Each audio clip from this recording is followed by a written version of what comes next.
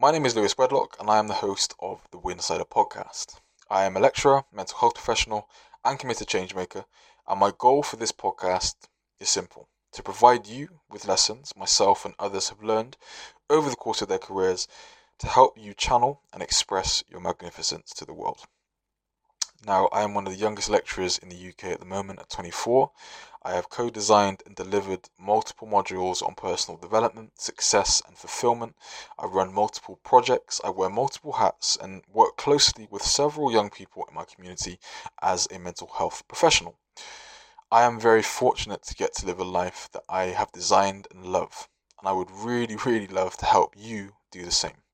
So this is how this podcast series is going to work. You're going to have episodes like this one today that is just me talking to you, and you're also going to have episodes with me sitting down with what I call high performers that excel in their fields, that have a lot to say and share with you. Now, I don't want to make this a wanky personal development space, right? I'm coming to you on a level, speaking to you how I would speak to my nearest and dearest, because ultimately this success and fulfillment game is for everyone. It's not for an elite few. It's not for the outliers. It's for everyone. Okay? So, with that being said, we're about to jump into this episode. So, sit back, grab a notepad if that's your thing, brew a tea, a coffee, and let's begin.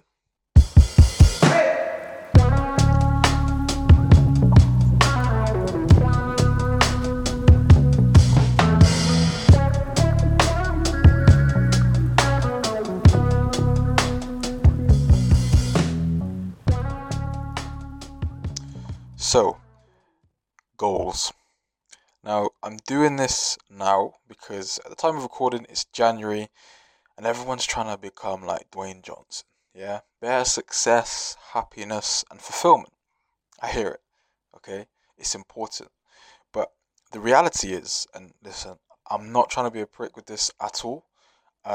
It's an observation that I see over and over and over again. And it's this idea that if you're starting goals for the year, you've got New Year's resolutions, you're probably going to fall off with those New Year's resolutions at some point, right? You're probably going to start really energetically with a lot of passion and dedication to getting those, goals complete, but then at some point you just kind of fall off, right? And there is a reason for this. I've worked in this space, been fortunate enough to work in this space for many years at this point, and I've seen the same cycle come and go again and again. You start and you drop off. You start and you drop off. But why though? For me, it's often because a strong, simple foundation has not been established where a person's goals are concerned. And what I'm going to try and do today, if I do my job correctly, is share with you 5 ways that you can make your goals work for you in 2022. Starting with number 1, which is actually defining success for yourself. What does success look and feel like to you? If this year was to be quote unquote successful, what things must be done or achieved or accumulated? Take a moment to think about this or write some of these thoughts down. For me personally, I like to visualize my ideas of success. I like to create a thought space, an environment that I can dip in and out of when things challenge me, when I'm having a pretty shitty day, or when I just need that motivational boost, right? And I started this when I was at university. When I was in uni, my idea of success was graduating with a first class degree, right?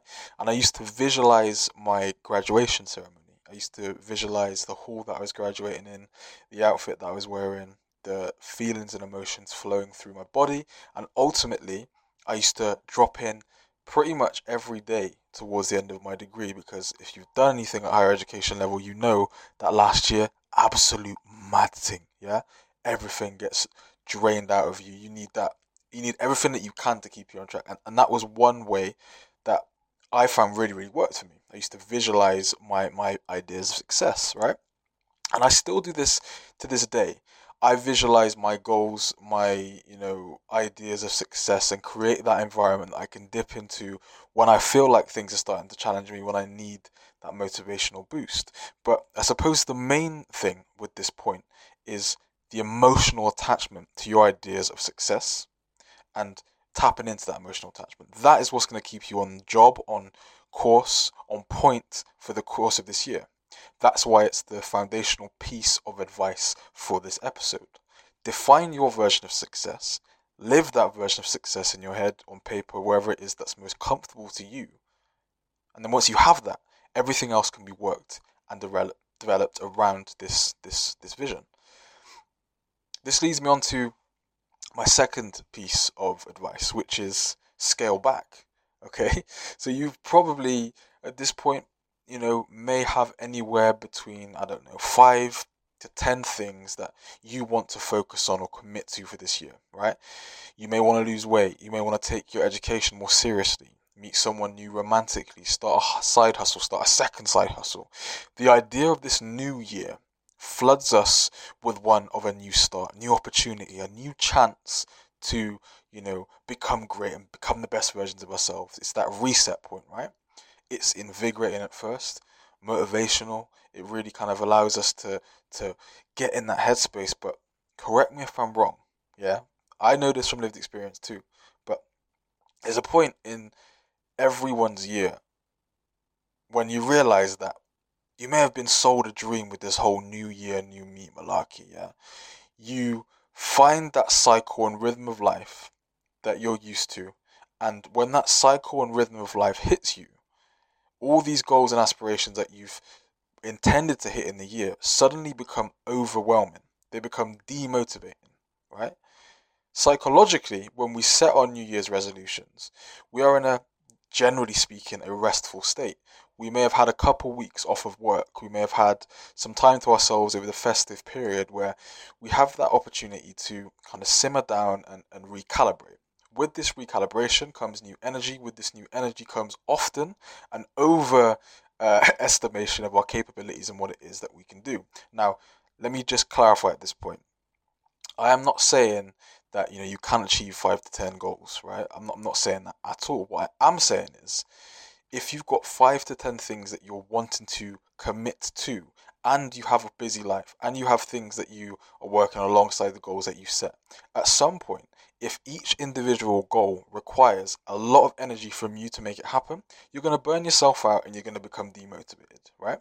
So when I talk about scaling back for the year, and when I talk about really making your I suppose aspirations scaled back, what I'm saying is focus on less but with more intensity, if that makes sense, right? Focus on 1 to 3 things as opposed to 5 to 8 that you really, really want to achieve, that really, really means something to you, that you can throw a lot of your energy into, as opposed to kind of dividing your attention equally amongst 5 to 8 things. The most important thing when it comes to scaling back is protecting your ability to execute on the goals that you set for yourself, to execute on the things that are really going to provide a higher quality of living, or perceived, quality of living for you and those around you. So don't be afraid to scale back when it comes to the goals that you set for yourself, because ultimately what you're doing is providing more energy across less goals, which in terms of, like, I don't know, mastermind is not a mathematician, but I can state with a relative degree of confidence, the more energy that you put into less things, the more chance you've got of making things happen positively with those goals that you commit to, if that makes sense. This kind of leads me on to the third point, which is around accountability networks. Now, for me, nobody completes a goal by themselves. I really believe that if someone thinks that they have done everything, like where their goal is concerned, by themselves, they're the sole person that's made it happen. On some level, there's probably an element of narcissism there. Just an observation, just an interpretation, but that is what I think. When I speak to people and they say, I did this all myself, bro, self-made, bro, that's me, bro, relied on myself, bro, did everything, bro. No, I don't think that's the case. Accountability networks are what allows goals, in my experience, to be achieved and to really kind of allow you to stay consistent with the goals that you set. Accountability networks can be mentors, close friends, family, partners, romantic partners, anyone you know that really wants to see you genuinely achieve the goals that you set. Now, telling others makes our goals realer, right? It makes the goals like outside of our head, inside of our mind, out into the real world, right? It keeps a certain level of social pressure on us to ensure that we at least give our all to the goals that we are intending to achieve.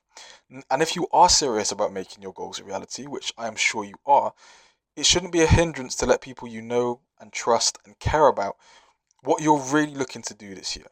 Ultimately, other people want to see you succeed, to experience happiness and fulfillment, so let them in and help keep you accountable. Identify people in your circles, your professional, your personal, your family networks that you want to know what it is that you're trying to do, and let them keep you accountable. Let them keep asking you questions throughout the year, making sure that you're on track. You won't regret the decision to bring other people in. This kind of leads on to the fourth point, which is about scheduling in check-in times. Now, the biggest mistake I see when coaching people is that when they usually set goals, they usually check in with their goal towards the end of their allocated time period, right? So let's say by the end of the year they want to lose, I don't know, £10. They may check in with that goal in like October, November, right? Or something like that, to give you a really, really trivial example. The problem is when you check and compare yourself towards the end of a goal, and that's the first check-in that you have a significantly shorter window to apply any improvements or reflections that you gain from actually engaging in that sort of check-in process. So what I like to do and what I suggest people do is they check in with their goals regularly when it comes to the goals and ideas that you want to achieve and want to live out. Personally, what I like to do is I like to check in on the last Saturday of every month. I like to see and measure my progress against the goals that I have set for myself for the year. It's an underrated tool, but it is incredibly, like I suppose, invaluable to your success. When it comes to success and fulfillment and achieving goals, the more time that you put into actually seeing where you are and what you have to do to get where you want to be, the more chance you have of actually making those goals a reality. You're constantly asking the question, what's going well and what's going not so well? How can I improve this on a consistent basis? Scheduling regular check-ins when it comes to your goals for this year, and you will find that if you are lagging behind for whatever reason, that check-in puts a firecracker in your ass and you're having to start really picking up the pace. Do you know what I mean? Don't be afraid to schedule in your check-ins, and don't be afraid to, if you want to combine points 3 and 4, schedule in your check-ins with your accountability networks too, and kill two birds with one stone, so to speak. Make sure you schedule in your check-ins. This is my final tip, I suppose, or suggestion for your goal setting for 2022, and that is developing a consistent personal development routine. Success at any level requires consistent work on you alongside your journey towards your goal. Okay? Consistency is a skill. It's like learning how to cook or lift weights correctly, okay? It can be trained, it can be strengthened, and one way to do this is to develop a personal development routine, working on you consistently, working on things that you want to improve, exploring you, your ideas, your mindset, your conceptualization of life, right? And I'm going to ask you a question at this point. When it comes to this idea of personal development and doing things to improve yourself, think about your day right now. What things are you doing consistently in your day-to-day activities? And of all of these things that you can think of, which ones are serving your long-term goals and objectives? It's a deeper question. It may hit a nerve a little bit, but it is a necessary reframe, okay?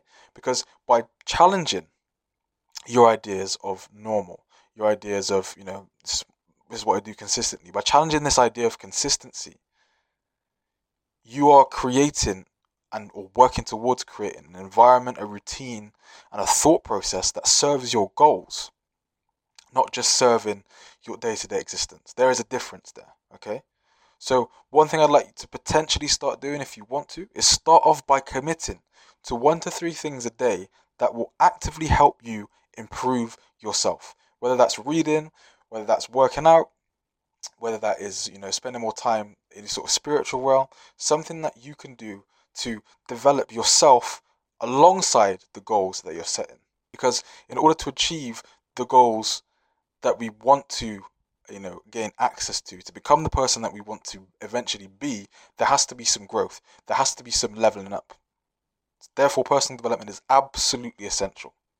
So that is a wrap on this particular episode. I hope you found that useful. I hope it wasn't too painful.